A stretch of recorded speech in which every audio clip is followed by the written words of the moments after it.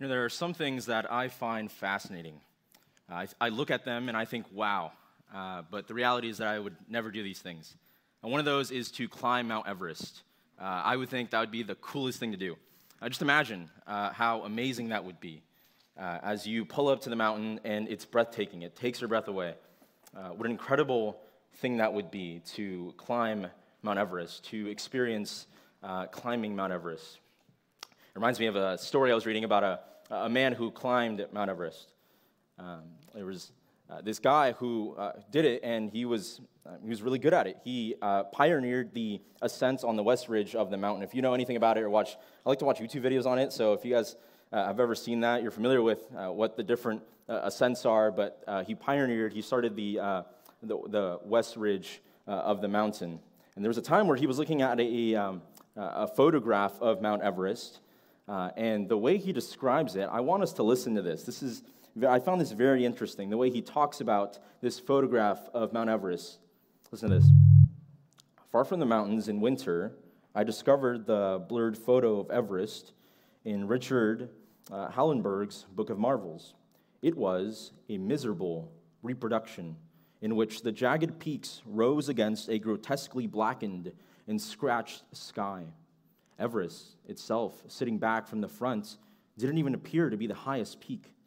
See, I find this account of his time that he saw Mount Everest interesting, because if you think about Everest, just hearing Mount Everest, you think of this amazingly glorious mountain that is well known for its glory. Now, the time that he records this when he's looking at this, he says that it's what? A miserable reproduction of Mount Everest. It was a photo that this guy is saying that it degraded the glory of Mount Everest, that it wasn't really what Mount Everest was all about. And that was because it was in comparison to other mountains, and Mount Everest didn't seem like it was actually that glorious in comparison to the other mountains, and that was because the way the mountain was pictured. This made me think of keeping what is actually glorious and magnificent and spectacular, actually glorious, magnificently, and spectacular. Keeping it that way. See, as Christians, we cannot afford to have a miserable reproduction. See, not of something great in creation, but of a person, of the Lord Jesus Christ. We can't afford to have a miserable reproduction of who this is, of the greatness of this person, of God himself. We cannot degrade him and think less of him. We have to think of what he actually is, rightly of him, in a proper way. I want you to just think. When I say the Lord Jesus Christ, what do you immediately think of? Is it a man who walked around in Galilee doing great miracles? A guy who said a lot of wise things, who said a lot of good things that a lot of non-Christians agree with, and helped out a lot of people? Someone who did a lot of nice things for people. Do you think of Christ like that? You see, if your view of Christ is a view of what the Scriptures declare, that he actually is this way, that he is supreme and preeminent, that he is God himself, well, what is that going to do to you? That's going to transform your life, and your life is going to be one of worship and devotion to the Lord Jesus Christ. If you see him rightly as preeminent and supreme, as the Scriptures tell us. Today we're going to see a passage where that's going to help us to see Jesus exalted, supreme, high above everything else. So if you got a Bible, turn with me to Colossians chapter 1. We're going to pick up in verse 15. Colossians chapter 1, verse 15.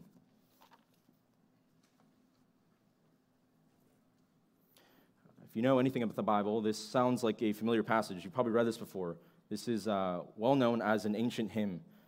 So this might sound familiar to you, but I want us to read this with fresh eyes, to glean something new about this passage. So Colossians chapter 1, verse 15 says, "He is the image of the invisible God, the firstborn of all creation.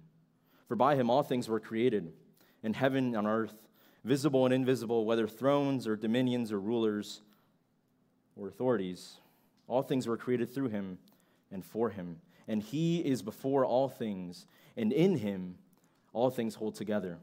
And he is the head of the body, the church. He is the beginning, the firstborn from the dead, that in everything he might be preeminent. For in him all the fullness of God was pleased to dwell, and through him to reconcile to himself all things, whether on earth or in heaven, making peace by the blood of his cross. See, this passage is all about the exaltation and the supremacy of the Lord Jesus Christ. This gives us what Jesus is actually like, that he's not just a mere man or a wise guy, but he really is God exalted above everything that there is. We start in verse 15 through 17. We see there that he is the image of the invisible God, the firstborn of all creation, that Jesus is our creator. That Jesus is our creator. Let's look at this first phrase. He is the image of the invisible God. The image of the invisible God. The Greek word for image here is icon. Icon, it's a term used to refer to a shape of something or the form of something. See, icon, just think about how it's used today. The icon is a picture of something on your desktop or on your MacBook or something on your iPad. An icon is something that you click on. It represents like a computer program, something that's behind the scenes. An icon depicts something, the form of something, the shape of something. This should remind you, image. Where is that found in the Bible? Well, the first time that's found is in Genesis 1, 26 and 27. It's the first memory verse for our read, pray, retain. Genesis 1, 26, 27. If you're familiar with the Bible, you know that talks about the image of God displayed in humanity, that God created man in his image, his icon. We are created to resemble and reflect God. Genesis 1, 26, 27. Listen to this. Let us make man in our image, the Godhead there talking to themselves, and after our likeness, and let them have dominion over the fish of the sea, and over the birds of the heavens, and over the livestock, and over all the earth, and over every creeping thing that creeps on the earth. Verse 27, so God created man in his own image. In the image of God, he created him. Male and female, he created them. So the image of God means we're created to resemble and reflect God. We are created with rationale. We have a soul and a conscience. We've been given those things and the ability to make moral choices. And God's purpose was that we would reign and rule over his creation. If you know the context there in Genesis 1, he's talking to Adam and Eve, where he creates Adam and he tells him, hey, you're supposed to subdue the earth and have dominion over it, to rule over it, and to reflect God's character in creation. And so this was man's duty. Think about God's character, his holiness, his goodness, his love. Man is supposed to reflect that and resemble that amongst other people in creation, where man is exalted in this spot, and man is told by God to do these things, to resemble and to reflect God. Now, if you know your Bible, Genesis 1 and 2 are all very good. Genesis 3, bad news. Genesis 3 is the fall of mankind, commonly known as the fall of mankind, where sin now enters the world, and the image of God is now marred. It's distorted. It's not how it should be, where man does not resemble and reflect God anymore. It doesn't do what it was intended to do. Humanity no longer does its function, its job. Verse 15 of Colossians 1. He is the image of the invisible God. Talking about Jesus. Jesus was not created in the image. The Bible declares that he is the image. There's a difference between Genesis 1, 26, 27 and Colossians 1:15. That 1:26 and 27 is about man, about you and me, that we are created in the image of God. Colossians 1:15 is about the Lord Jesus Christ, that he is the actual image of God, that he actually resembles and reflects God's very nature and character, that he is the image.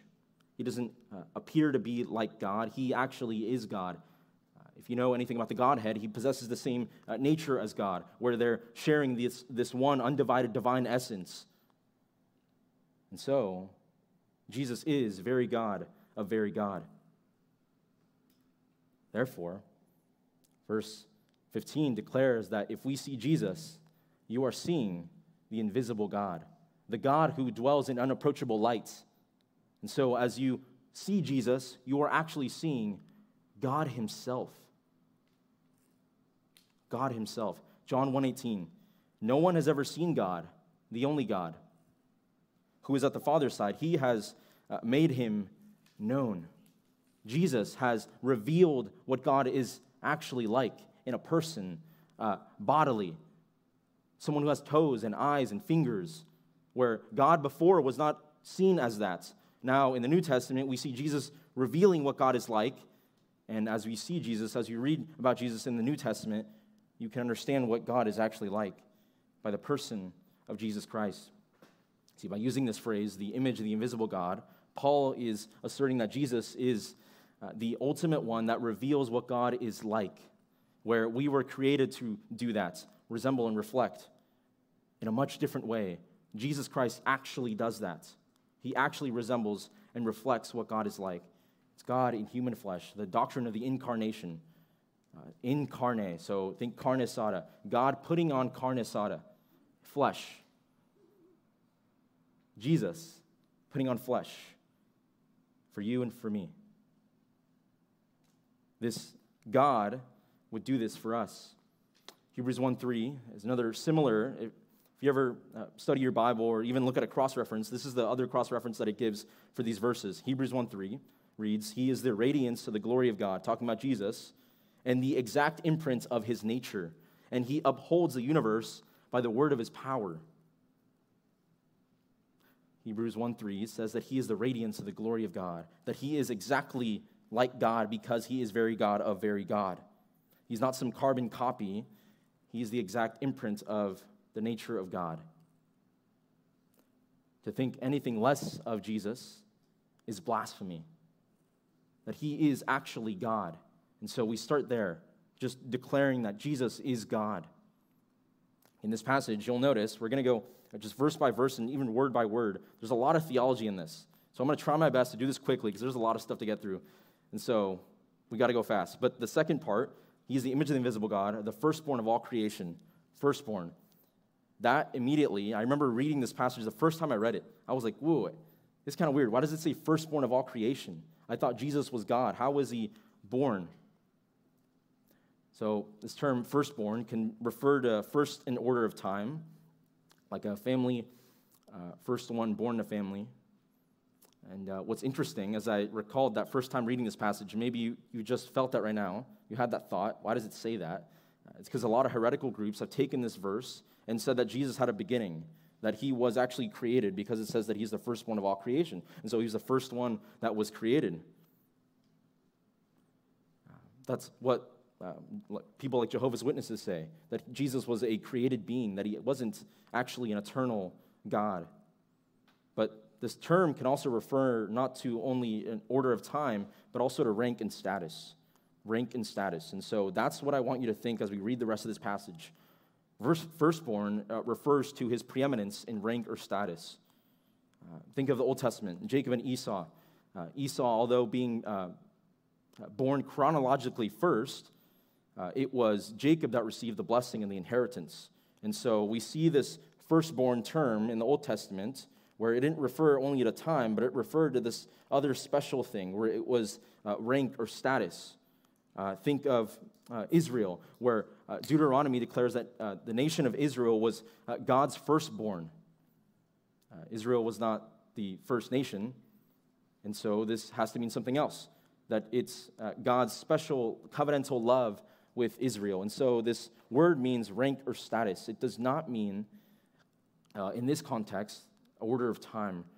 It's not about chronological priority, but it's about rank or status. Another great verse, this one says it very clearly. Psalm 89, verse 27.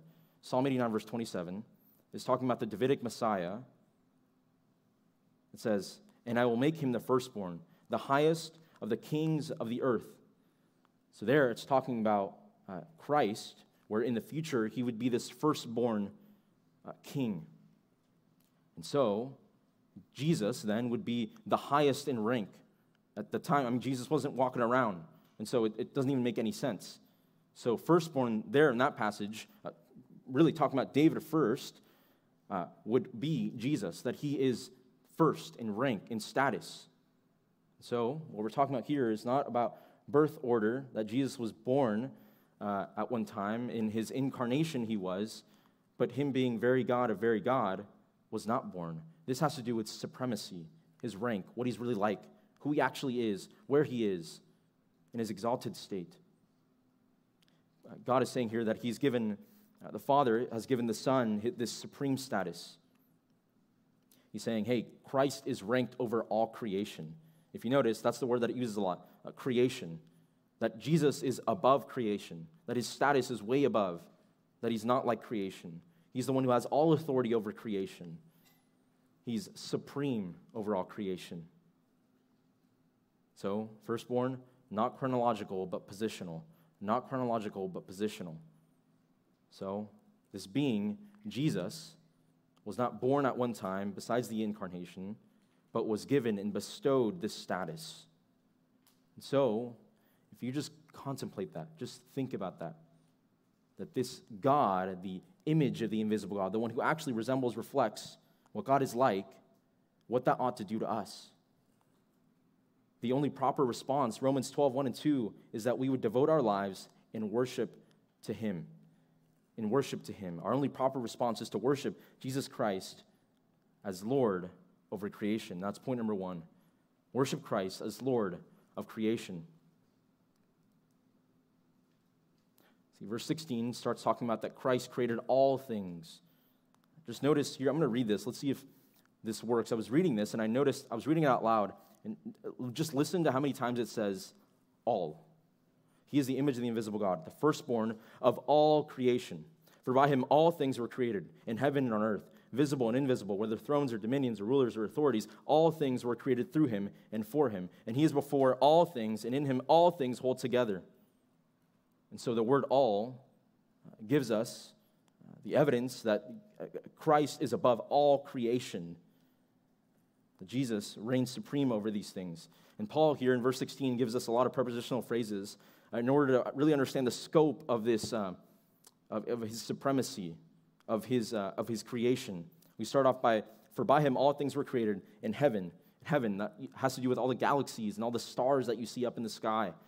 I think I thought as I was reading this, like the movie Interstellar, like something crazy like that, where God is saying, hey, Jesus is reigning supreme over everything that is in the heavens that you have ever seen, and things that you might never see. God is saying, hey, Jesus is over these things. On earth, that it's everything on our planets. So from the biggest star in the universe to the littlest ant on an anthill, God reigns supreme over those things and has created those things. Jesus made everything, visible and invisible. Jesus created the very fabric of reality. Thrones, dominions, rulers, or authorities. So Paul here is saying, hey, not only tangible, physical things, but Ephesians 6, verse 11, that it's this spiritual world that is around us that we can't see. And so Jesus himself reigns supreme over that spiritual world, not just the physical, tangible world that we see. And here it refers to all these weird words, thrones, dominions, rulers, or authorities. What does that mean? It has to do with angelic beings that are different in rank. So these are different ranks. In other words, the book of Hebrews is all about this, that Jesus is above, exalted over all angels. The beginning of Hebrews talks about that. And so Jesus is above all these different ranks of angels and demons. Why? Because Christ created all angelic forces.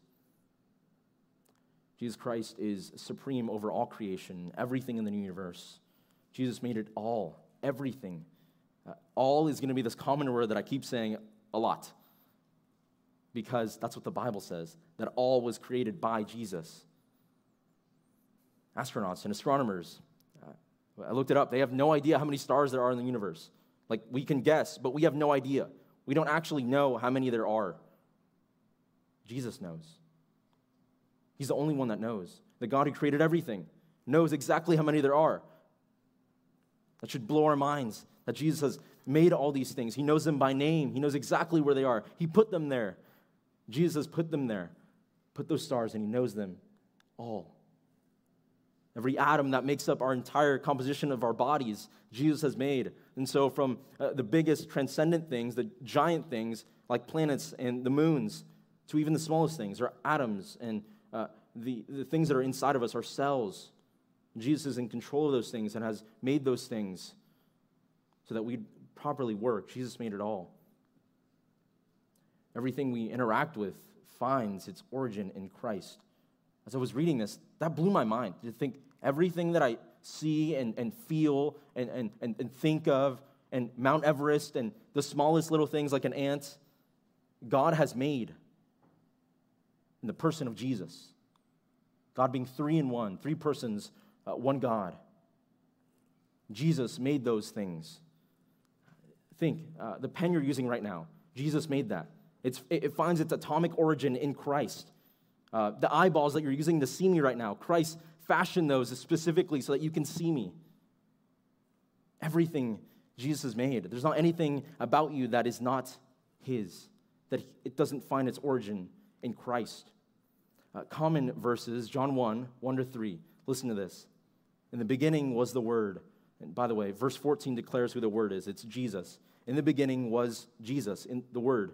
And the Word was with God, and the Word was God. Very God of very God. He was in the beginning with God. All things were created, were made through him, and without him was not anything made that was made. In other words, this Word, this Logos, Jesus Christ, has made everything that we see and things that we don't see. Everything. God has made that. Verse 16 says that all things were created in heaven and on earth. It should make you think of a verse that you probably know, Genesis 1:1, that in the beginning God created the heavens and the earth. And so Jesus is before verse 1 of Genesis 1:1. Jesus is before this verse. We don't even have, there's no verse for that, but Jesus was before that page in your ESV. Jesus is before that. He is what's commonly known as the agent of creation. Jesus is the agent of creation. Verse 17. Verse 16, we just read that, hey, Jesus made everything. Verse 17 now is going to tell us, hey, Jesus is still involved. It is not like deists say that he just wound up the universe and boom, he just lets it go. Verse 17 says, hey, God is still involved and he is sustaining and upholding the universe. He is before all things, and in him all things hold together.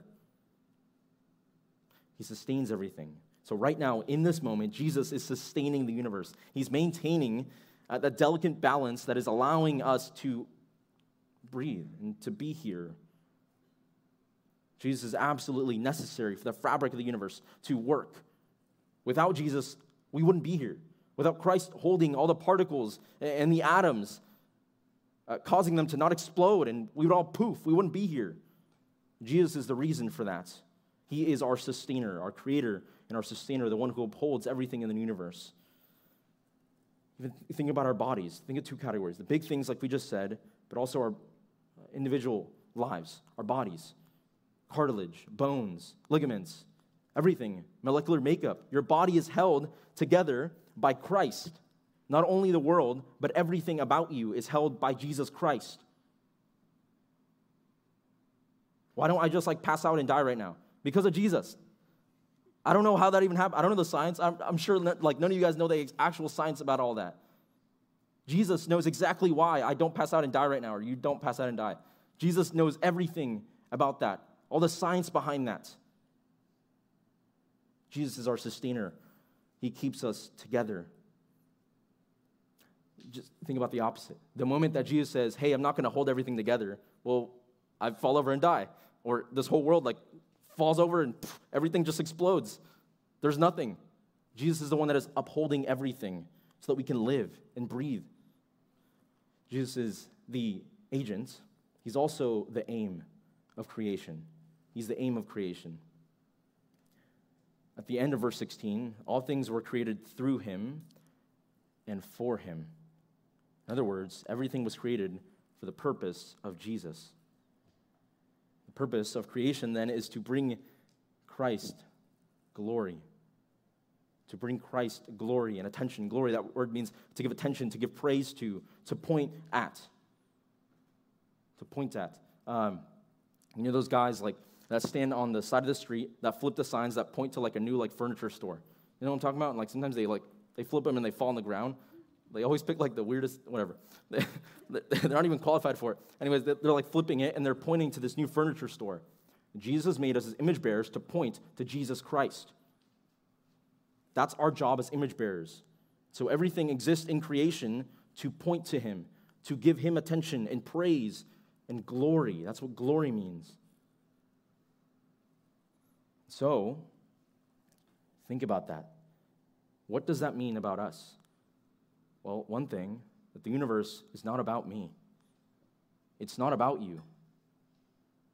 It's not about any of us. It's about someone else that is God. It's about God. It's about Jesus. The universe does not center around you. It's not about us. This can be so hard, especially like being college students. We're so preoccupied. It's all about us. It's all about me. The universe is not about you. It's about Jesus. You live for Jesus. You exist for Jesus. You breathe for Jesus. You work for Jesus. You exist for Jesus. It says that all things were created. All there gives us two categories. That there is a creator and there's creation. Creator being God, Jesus, and creation. Everything else that is not him. Everything else that's not him. Everything exists for him. Everything that's been created is for him. We're his. There's not anything in creation that God doesn't look at and say, that's mine. From the smallest baby to the oldest person ever, from the most random part of the world that no one's been to, Jesus says, that's mine. To New York City, populated places, LA, Jesus says, that's mine. Everything is for Jesus. Everything finds their ownership in Jesus. He is the owner, the one who made it. And it's all for him. It's all for him. It's like, imagine, this weekend, we're going up to Joshua Tree. We're going to be looking at the stars. We have that plan, like it's on the schedule. So we're going to be looking up at the stars. We're going to be gazing those stars, loving those stars. It's going to be cool. We're going to have telescopes out there. If you bring your telescopes, it's going to be cool. Loving the stars, right? The galaxies as we look up to it. Who also loves it? Who also is gazing at it? Jesus. Why? Because everything is for him. Why do you think our earth is so beautiful? Like, there's so many crazy cool things. I was just talking about Machu Picchu in Peru. I don't know, we were talking about like where we want to go in the world. I said that. Like, it's a cool place. Like, I'd want to go there. Where would you want to go in the world? Think of that place. That exists for Jesus. That's for our benefit, but that's for Jesus, to exalt him, to bring him praise and glory. Architecture, art, it all exists for Jesus. You exist for Jesus. When NASA discovers something new, I remember just being on Twitter, and like I follow the NASA account and like other accounts about stars and galaxies. When they discover something new, it's pretty cool. It's like they have these cool images that they've taken, and I think, wow, that's sick. God never says, wow, that's very cool. He's always said that. Like, it's not at one time he's like, oh, wow, that's kind of cool. That's there. God knows that that's been there. And so it's amazing to us because we've never seen it before, but that's always been amazing to Jesus. He loves that stuff. Why do you think he's made such a beautiful galaxy that we live in? It's all for Jesus. He knew it was there, and so he's the agent and the aim of everything. Question, personal, is this how you view creation? Do you think that you exist for yourself? Is everything about you, about me? Because it should be the opposite. That God created us about someone else. Bring attention to him, that we exist for him. Your existence is all about him, about another person. See, sometimes I think our problem is that we want to make creation all about us and twist it around. Where creation was intended to be for Jesus, for God, we twist it and think creation is all about me and trying to serve us. Where creation should serve Jesus, God.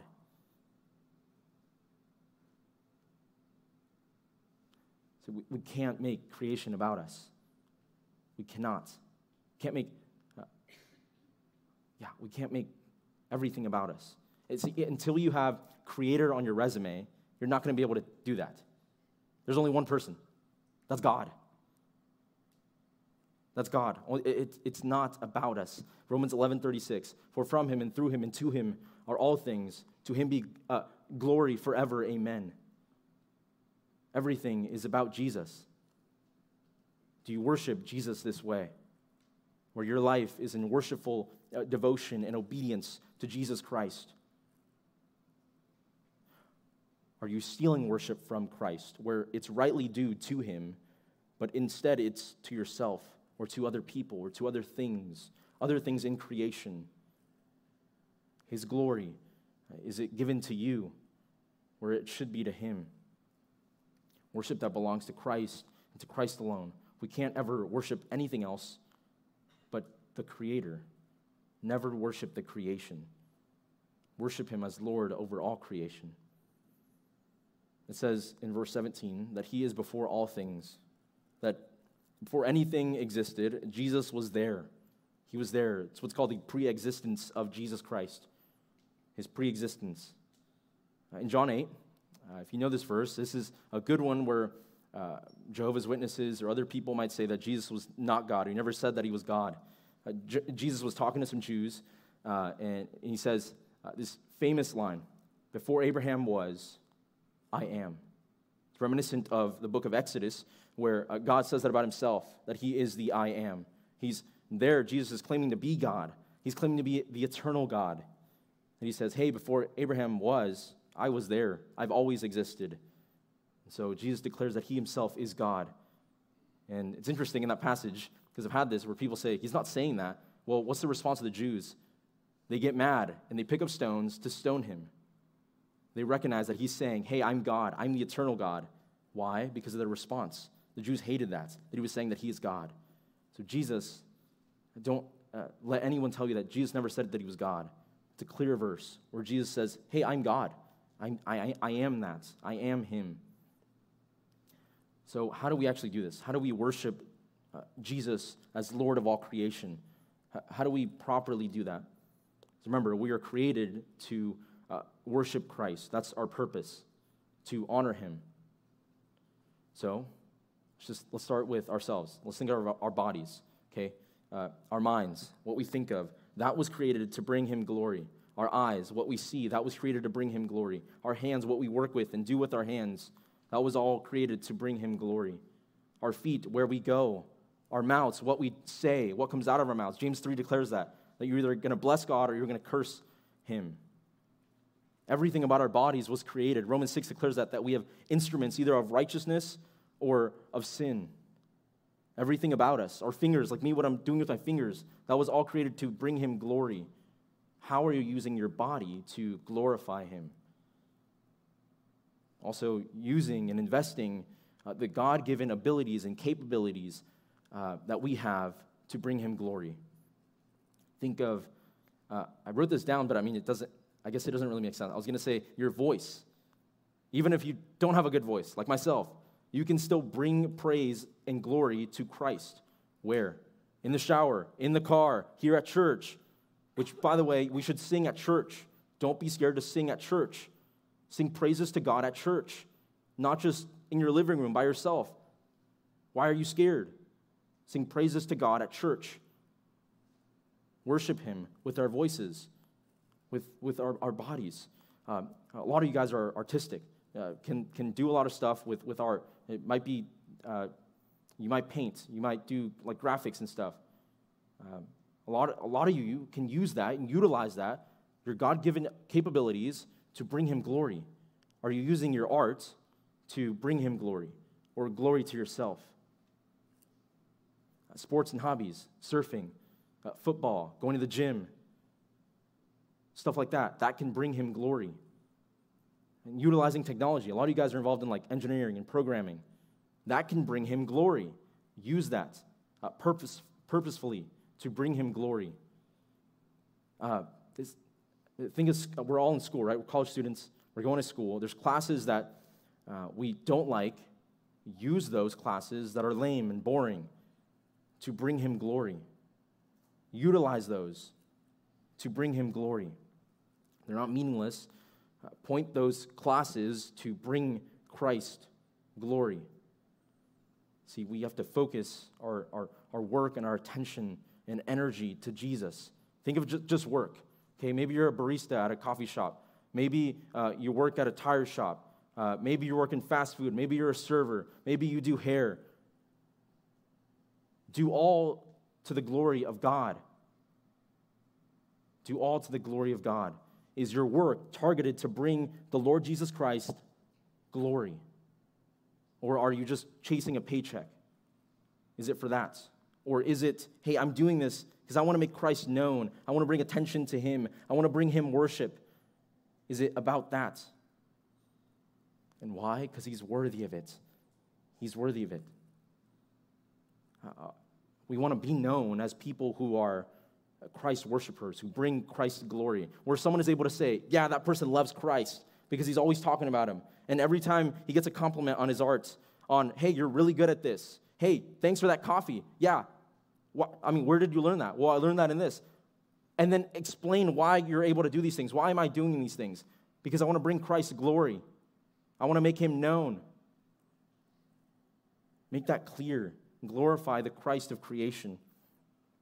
Now, another thing to point out is an implication of this passage is that we have a sovereign, omnipotent creator.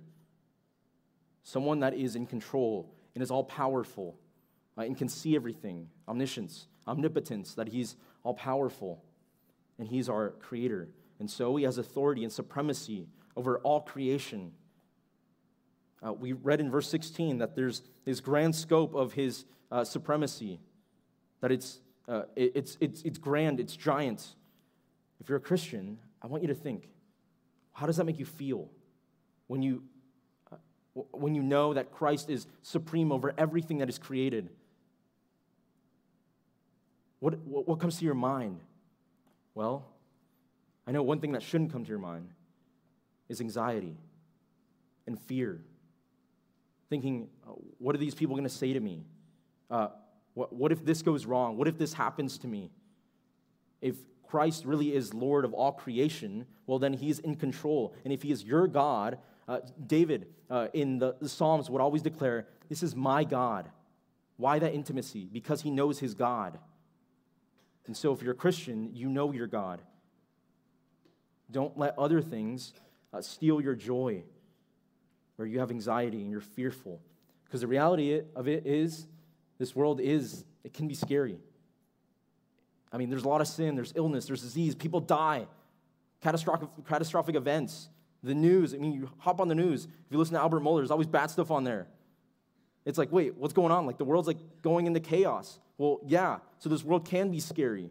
But if we have a God who's in control of everything, who knows everything that's going to happen, and who creates everything, and so he's allowing these things to happen, and if you are a Christian, that you are in Christ, and Christ is your God, well, then you shouldn't be fearful. You shouldn't be anxious. There's no reason to. Do not be anxious. See, if this is all under the purview of God, this really should be a comfort to us. Not something that scares us, but a comfort to us. We can be confident that our Creator has designed all of this, and that he alone is in charge. It's not anyone else. Just think of that. That's why when you think of theology, think of the character of God. If God really is a benevolent, good God, well, then I'm going to be fine. It's okay in this world. I can walk as a Christian confident that I have my God next to me, that he's with me. And so I shouldn't fear. I shouldn't be scared of my future, of what's going to happen to me. If you are sick and you go to the doctor and they tell you have this thing, well, if it is your God and he's in control and he's a creator, well, then you can be comforted by that, to know that he's with you. You're in God's hands. I mean, really, you're in Christ's hands, where this passage is talking about the supremacy of the second person of the Trinity, Christ himself. So don't fear what is created. If our Creator really reigns supreme, don't fear that. Just listen to Romans 8. If you're familiar with the Bible, you know Romans 8 is this great passage talking about our confidence in Christ and what the benefits are of that. Listen to this. What then shall we say to these things? If God is for us, who can be against us? He who did not spare his own Son, Jesus, but gave him up for us all, how will he not also with him graciously give us all things? Who shall bring any charge against God's elect? Well, it is God who justifies. Who is to condemn? Christ Jesus is the one who died. More than that, who was raised, who is at the right hand of God, who indeed is interceding for us. Who shall separate us from the love of Christ? Shall tribulation or distress or persecution or famine or nakedness or danger or sword? Well, as it is written, for your sake we are being killed all day long. We are regarded as sheep to be slaughtered. Check these verses out. Verse 37, no, in all these things we are more than conquerors through him who loved us. If you are a Christian, you should not be scared. Listen to this. For I am sure that neither death, nor life, nor angels rulers, the cosmic powers that are over this earth, the demons, don't be scared of them, nor things present, nor things to come, nor powers, nor height, nor depth, nor anything else in all creation. Paul there himself is saying, hey, don't be scared of creation. Why? Because your Creator is on your side. He's in control. Don't be scared of those things. He's sovereign over that, and he loves you, so we have nothing to fear. Your life is in his hands. So we should be able to say, like Paul there declares, if God is for me, well, then who can be against me? As a Christian, you can confidently say that. Paul then goes on to say in our passage that Christ is not only our creator and our sustainer, but he is the head of the body, the church. Head, that means authority. Where authority rests. And so I think it's like if someone says, this is the head of my school, you think, hey, that's the authority, the one in charge, the one who says what's going on. So just think of like ourselves, our bodies. Your body gets direction by its head, right? You think something and then you do it. And so it starts with the head. And so like, I think, let's say you chop off my arm. Okay, that wouldn't be that bad. I'd still be alive. Like it wouldn't be that bad. Although it would hurt, like I'd walk around with no arm, right? I can use my left one, it's good. But if you chop off my head, I'm going to be like a headless horseman, and like I'm not going to be alive. I'm going to be dead. And so the head is the most essential, vital part of the body, because that dictates what the body's going to do. And so Jesus here is said to be the head of the church, the authority. He's the authority. And that gives us a second reason to worship Christ, that he is Lord of the church. Point number 2, worship Christ as Lord of the church. The word church here is this Greek word ekklesia, out or out of, and another word similar, kaleo, called out. And so the church are people who have been called out from a sinful lifestyle to now serve Jesus, the called out ones. And so when we say church, we're talking about called out ones. We're not talking about 120 West or 120 East or 140 or the main building, 150. We're talking about a people. It's those that are in the world. Right? We're all here on earth. And it's also in this building. Everyone that's in here, if you're a Christian, you are the church. If you have repented of your sins and placed your confidence and trust in Jesus Christ, well, you are the church. We're all the church. So the church is not a building. Let's just start off there. Church is not a building. So this is what Christ left behind after he ascended and went with his Father. This is what he left behind. The church that you and I then would participate in, to participate in the very life of Christ in his body.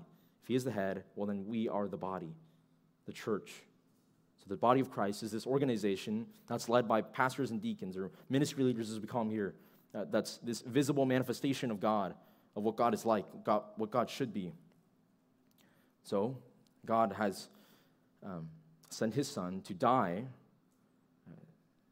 The Son paid for our sins. He's left for now.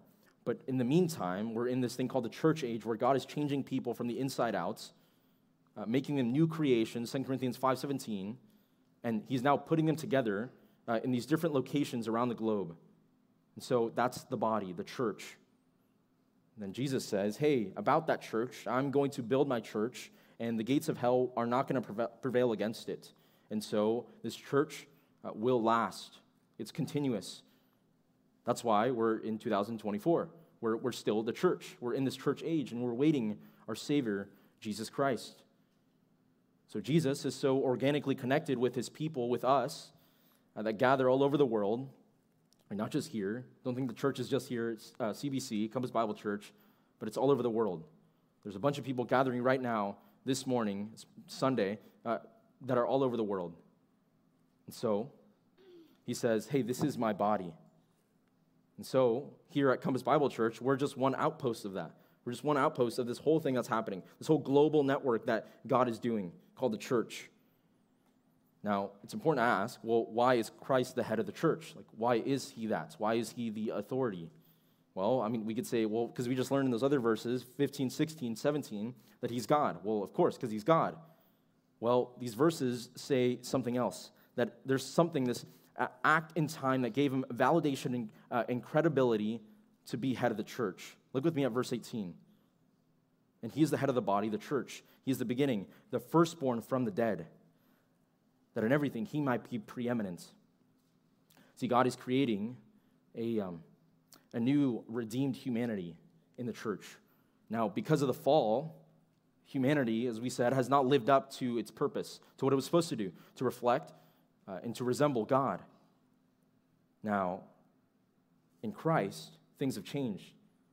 In the work of Jesus Christ, the second Adam, things are different. Where God now is creating a new creation in the church, where the old creation was not able to do it. Now, in the new creation, through the work of Jesus Christ, he's able to accomplish this. And so, what is this new humanity, this new redeemed humanity built on? Well, it says the firstborn of the dead, the resurrection. Jesus' resurrection is the foundation of this, the firstborn from the dead. Listen to this verse, Romans 1:4. It talks about the power that was in the resurrection, that Jesus was declared to be the Son of God in power according to the Spirit of holiness by his resurrection from the dead, Jesus Christ our Lord. So Christ would perform lots of miracles, and they would be amazing things, breaking natural law. But the greatest of all was his resurrection, raising from the dead. Because this was God's stamp of approval that said, hey, this is actually God. Now you know for sure that this is God. You can be certain that he is Lord of heaven and earth, reigns over life and death. God says, hey, this is how you can be sure, by the resurrection of Jesus. And so, this is what the church is all about. This is our main emphasis, that we know the one who is over life and death because of his resurrection. And so, it's not just any resurrection, but it's the resurrection of Christ. We already saw that the word firstborn was used in verse 15. And we said that, hey, it refers to first in rank, preeminence, position, status. If you just think about it, well, firstborn, does that mean that he was the first one to be raised? Well, no, he wasn't. His bro Lazarus, John 11, says that, hey, he was raised from the dead first. And in that passage, Jesus raises him from the dead. So we see his deity. Now, the only one that is able to say this phrase that he says in that passage in John 11 is only Jesus, that he says, I'm the resurrection and the life. And so this type of resurrection is different, where it's not like that of Lazarus, where Lazarus would die. Jesus would then not die. This type of resurrection is different. It's supreme. It's the supreme resurrection. And because of this, we can be confident that we will also rise with him. 1 Corinthians 15 says that we have hope because of Jesus, that because he raised from the dead, you will also live with him. You will also raise with him. You'll be with him. And so there's no other resurrection like his. It's in this own different category. So Jesus is the beginning of this new humanity that God is building through the resurrection. It starts with the resurrection. And so the church is built on the resurrection of Jesus. That's why it's so important. Which, by the way, that it almost seems, personally, I find that the resurrection is one of the most neglected aspects of the gospel, where we talk about his life, death, but the resurrection is almost like put to the side, where the resurrection really gives a validation to everything that has been said before this. And so, just by the way, when you're sharing the gospel, include the resurrection. Because it's almost like, okay, how can I be sure that Jesus actually, in one instant, absorbed the wrath of God? Well, the resurrection. Include the resurrection. Talk about the resurrection. Don't just celebrate it on Easter. Celebrate it all the time. The resurrection is so important for the Christian life that it gives you hope. 1 Corinthians 15 talks about that, verse 12 to 20, that we're also going to live with him.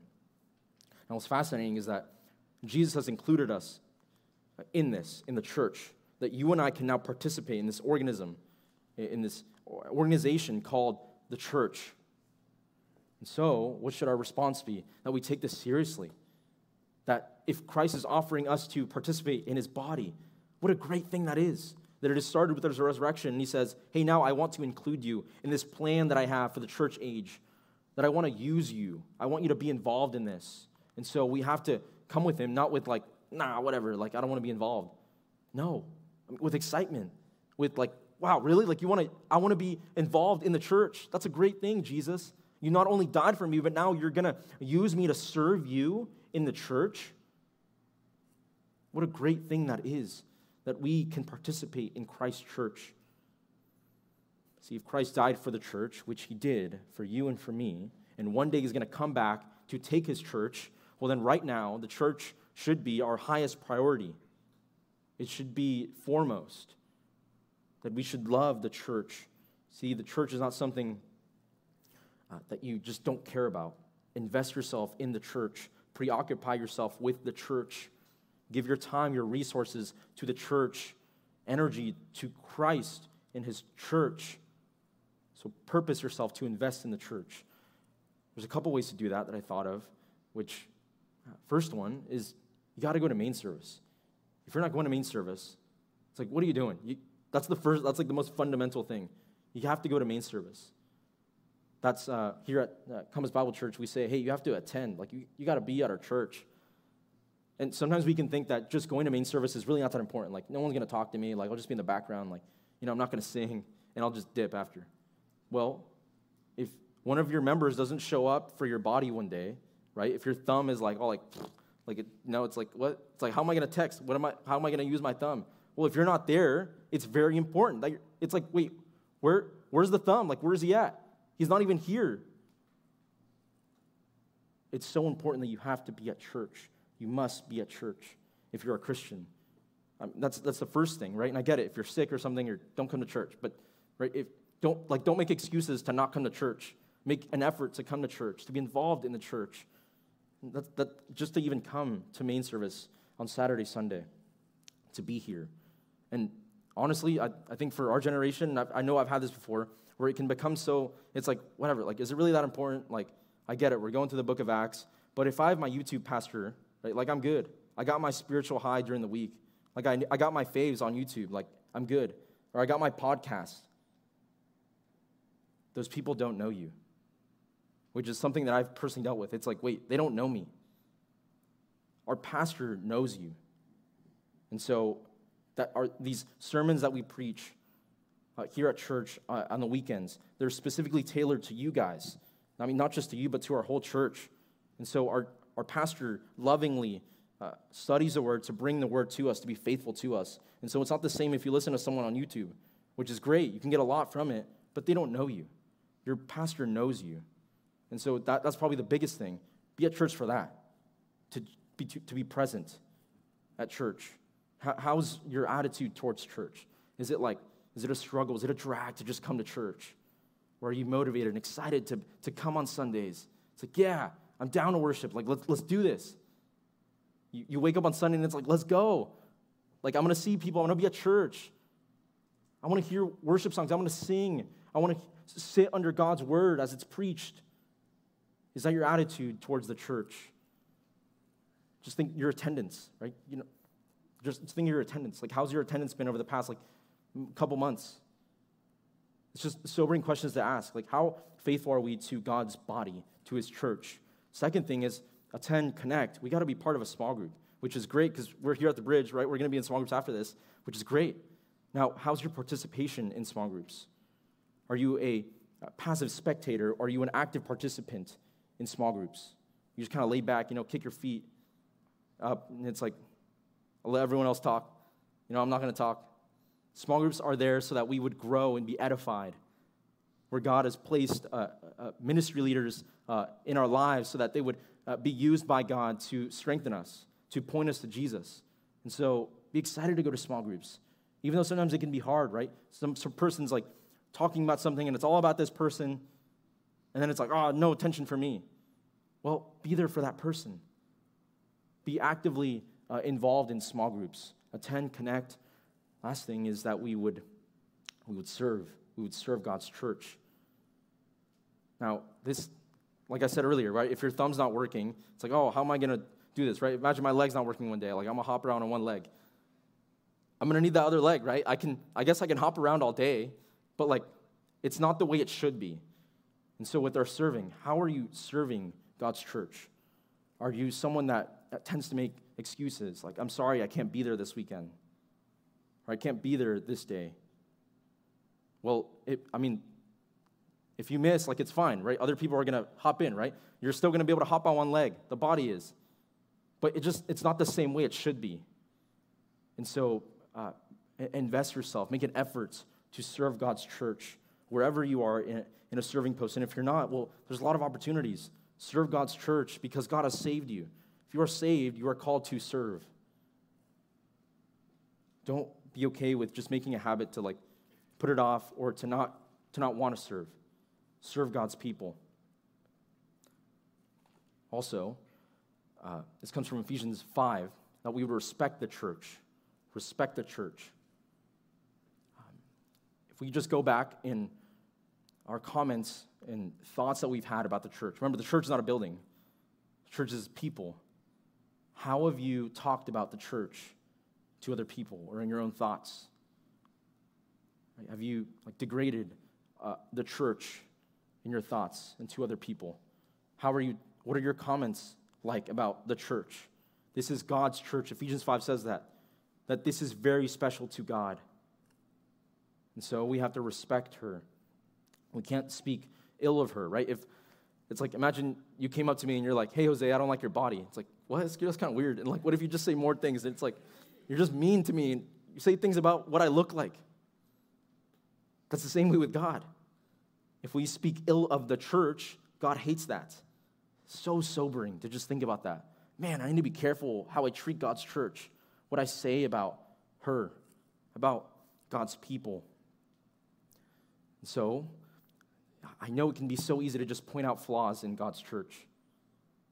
But instead, and I know this can be tough, do something to fix that, right? If it's really, because I think it was Spurgeon that said it, right? If you're looking for a perfect church, well, you're not going to find one because we're full of imperfect people in our local body.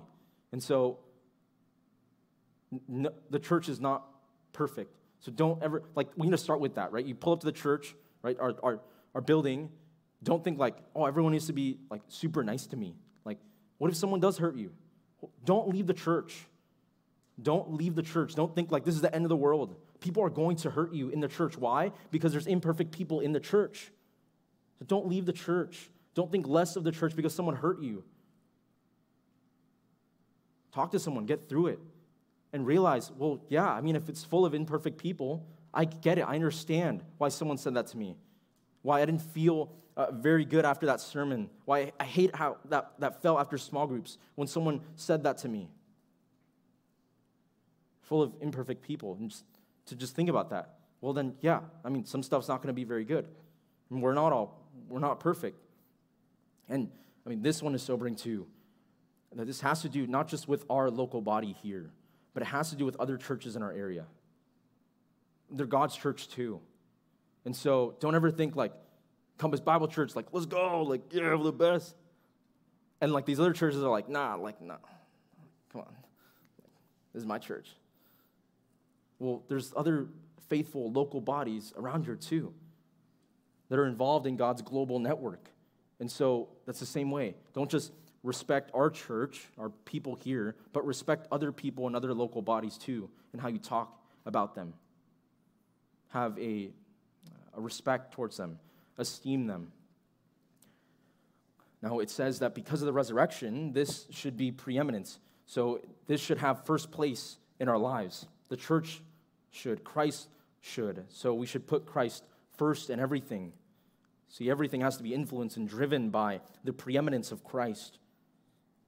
And just to think about that, putting Christ first. I hear my small group guys in my narrow group say that.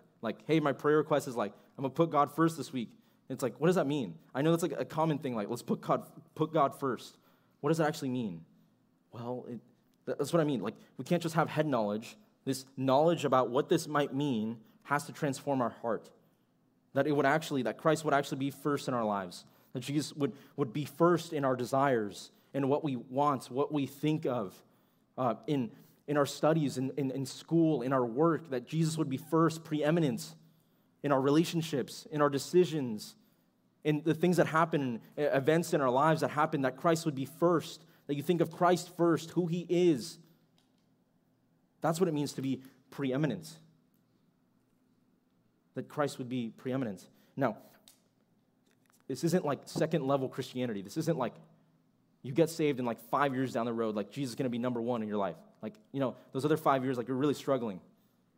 It's either Jesus first or he's not. This is so sobering to think about. Is Jesus first in your life? Is he preeminent? Jesus calls you to have that if he is your Lord. So let everything be governed by the preeminence in your life. It also says that he is the fullness of God. And so in Jesus is the sum of all God's divine attributes. Fullness. And it says that it was pleased to dwell in Jesus. Dwell, that's that word, to be at home permanently, to be in something permanently.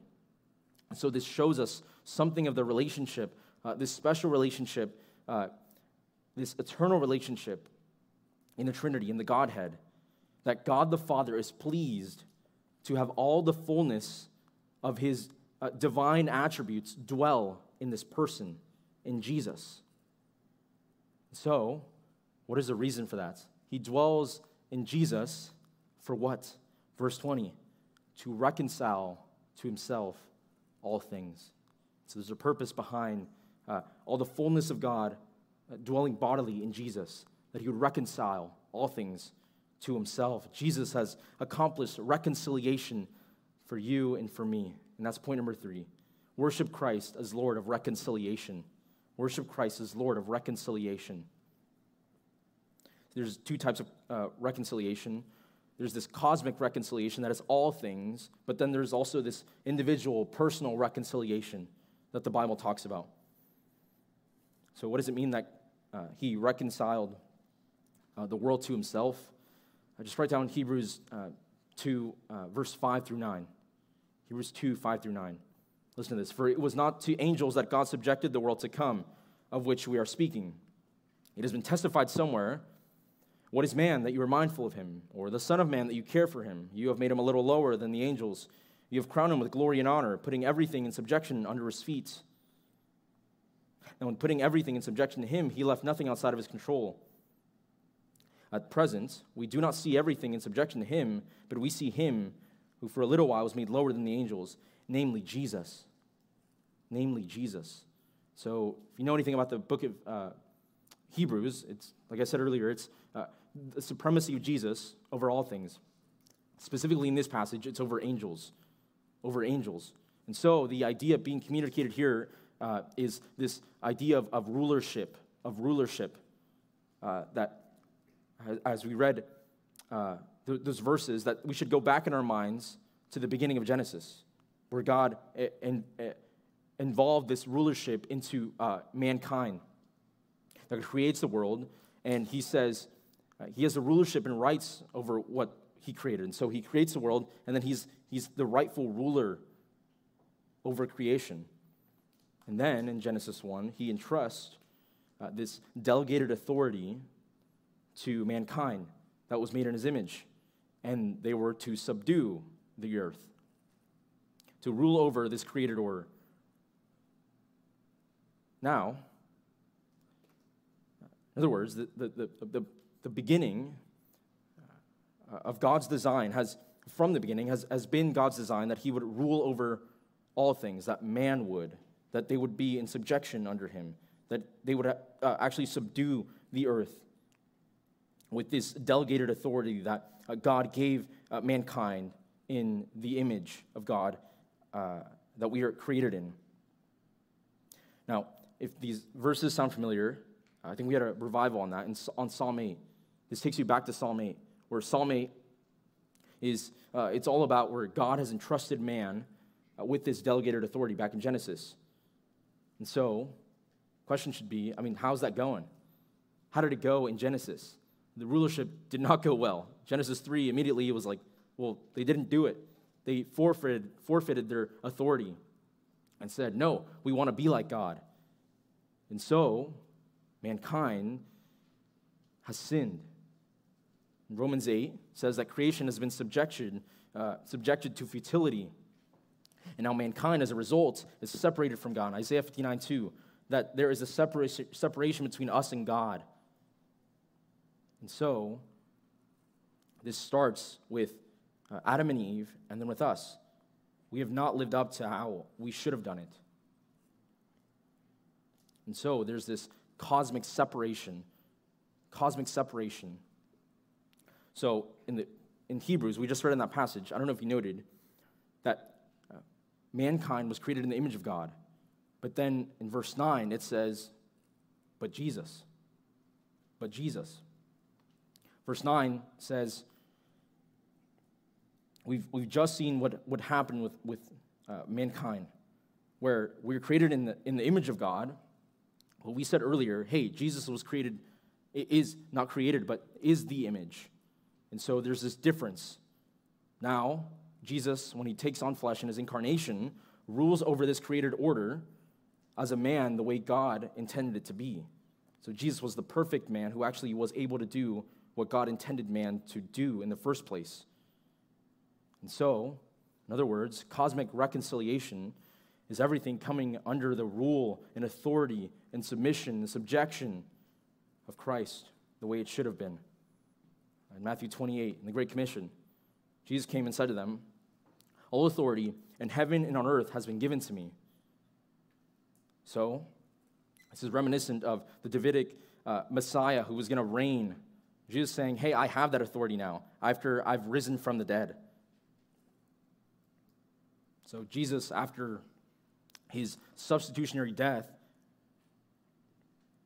has stepped into this, has now gotten this authority. And so, our text says that he would reconcile all things to himself. How? Our verse says, by making peace by the blood of his cross. And so, his cosmic reconciliation is coming under the rule of Christ, everything coming under his rule, is now done by Jesus' death on the cross. That's cosmic separation and cosmic reconciliation. Now, what's up with the individual separation? We need individual reconciliation, and that's found in Jesus. Just write down 2 Corinthians 5. 2 Corinthians 5, 14 through 21, where we start off by reading that there's hatred and enmity between us and God. And so we're in desperate need of being reconciled to God. And so we all come out separated and spiritually dead from God. And so everyone needs reconciliation. Everyone does. In that passage, God calls us to be reconciled to God. The offended party then gives us the means of salvation. The means of salvation. The means of salvation, what is that? Two things. His life and his death. His perfect life and his substitutionary wrath-absorbing death. How do we get that? By grace through faith, where we don't deserve that, but it's a deposit. We deposit our trust into another person, his perfect life and his death for us on our behalf, and his resurrection. So what we need, what every person in this room needs, is perfect righteousness and needs your sins to be paid for. So Jesus on the cross absorbs that wrath in place of me and you. And Jesus is punished in place of my sinful life, where I should have died. And then, even more so, you get treated as if I lived, as if you lived Jesus' perfect life. It doesn't make sense. It's like, why? Because God is love, and he's full of grace. And so Jesus does that for us. This is personal reconciliation. This is incredible. This is all done by the love of God. And so we get cosmic reconciliation and personal reconciliation. Have you received this? This reconciliation where you're now friends with God. You're now not butting heads, but you're friends with God himself. That all comes by one person, by Jesus. What have you done about Jesus? As Paul says there, hey, if you haven't done this, well, I implore you on behalf of Jesus Christ, you have to be reconciled to God by doing two things. By repenting of your sins, saying, God, forgive me for my sins. I have been sinning against a holy God, and then deposit your trust in someone else. If you are a Christian, which is most of us here, how are you worshiping Jesus? The one who reconciled us. Well, every day should be a worship unto him. Thinking about this, that he has done this for me, that he has accomplished cosmic reconciliation, but also personal reconciliation for me. See, because Christ is Lord of creation, because he's Lord of the church, because he's Lord of reconciliation, all done through one person who is God, well, we should be spurred on to live lives of worship. Lives of worship. And so my prayer is that because of his absolute supremacy, Jesus would be preeminent in our lives. Let's pray. God, we're so thankful that you have done something for us, as you've reconciled us, but you're also a Lord of creation. Help us, God, to see Jesus as he really is, as he actually is, and may we live in worship to him. I pray for small groups right now. Pray that you'd bless our time. Help us to be worshipers of the Lord Jesus Christ and to obey you and to love Jesus more as a result of who he is and what he's done for us. Pray in the name of your Son. Amen.